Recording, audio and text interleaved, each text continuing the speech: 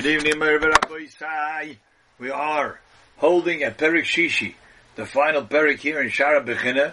It's a very short PEREK, only a couple of pages here, and winding down this Shar, this section of Chavis Avavis, which deals with the Bechina.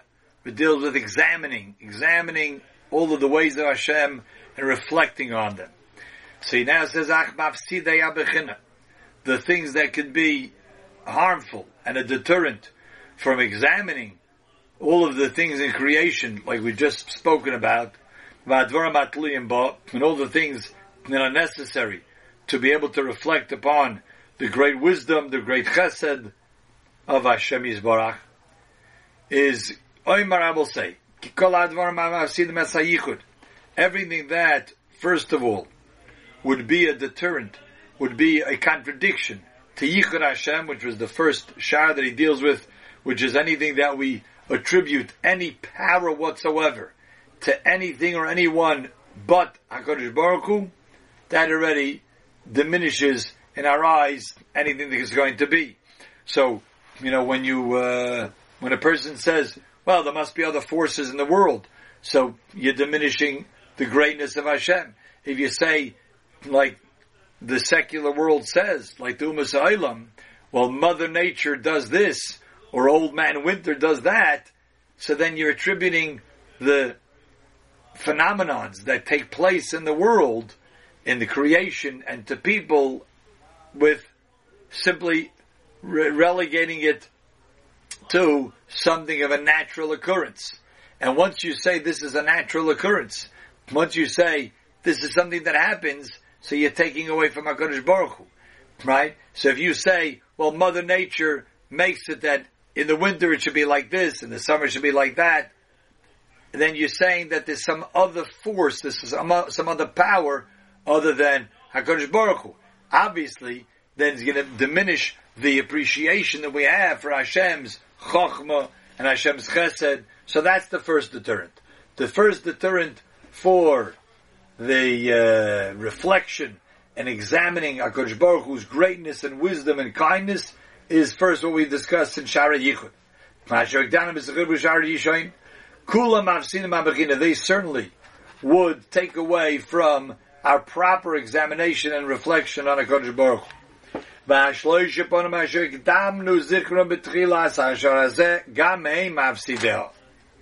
Okay, so they too, three things that we mentioned at the beginning of this shar, Chavis Avava says, they also would be things which would be contrary, which would be a more negative influence for us to examine and reflect properly on Hashem's greatness and wisdom. What are the three things? So number one, we discussed there that a person who is, there, the way he said it over there is that why, he asked the question, why is it that people don't think on their own? Why do I have to write a sefer to, by the way, you should pause and reflect about the human being, about how things operate with him, about the world, how things operate, about how much of one thing there is, one thing there's not, about great phenomenon, great nisim, all of that. Why don't people think about that? Why don't people even reflect and say, wow, Kadosh Baruch Hu is amazing at how much he gives, how much he does? Why don't people? So he said, at the outset, and he's saying those are the three mafsidim. Number one, because a person is so into Olam Hazeh. He's so into just gaining pleasure and enjoyment in this world, and he tries to amass money and possessions to be able to enjoy himself in this world, and his focus is so much on that he never stops to focus on what Hashem does and provides in this world. The second mafsid was that since a person already at a young age is so accustomed to eating and drinking and breathing, so we don't appreciate food, water, and air. And he's accustomed to being able to relieve himself at ease, so he doesn't appreciate the fact that that's the brach of Asher Yotzar, and so on and so forth. So that's the second reason. The second reason is because we become so accustomed to it, so if we let it just become second nature, become a habit, so we don't reflect on it, and we lose out on that.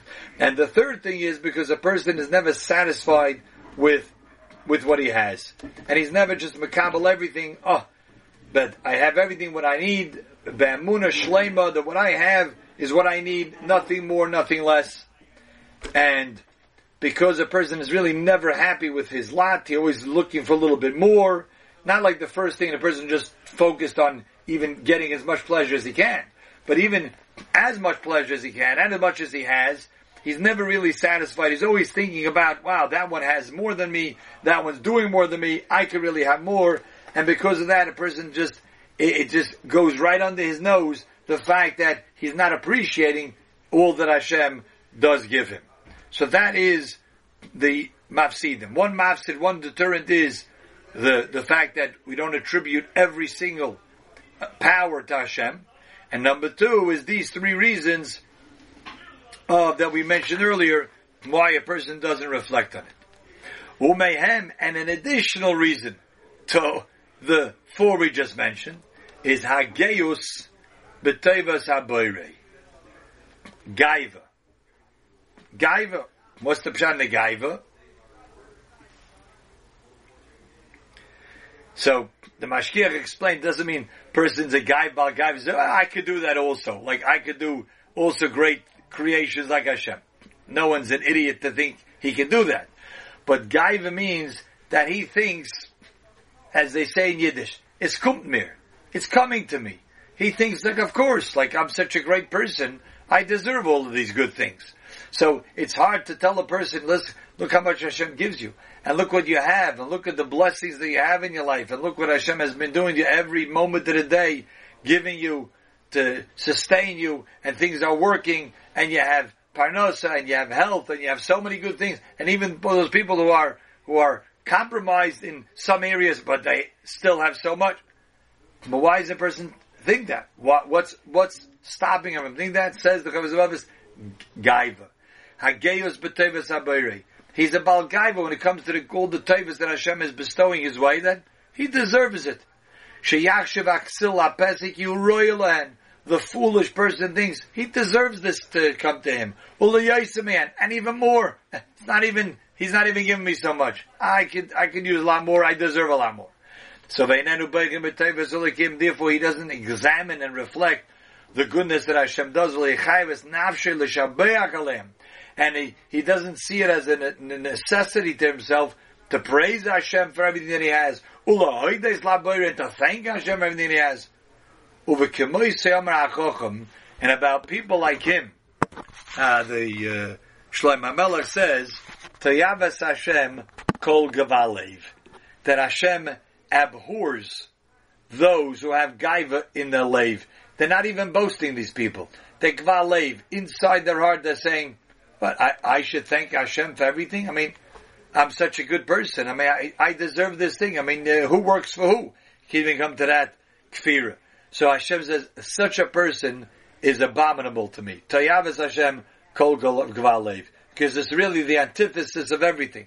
That we owe everything to Hashem Yisbarach, and He provides us with everything, and therefore we have to praise Hashem, we have to thank Hashem, and also with realizing that we don't deserve really anything, that gives us the opportunity to examine and reflect on everything that Hashem does. We'll hold it here, Rabbi Isai.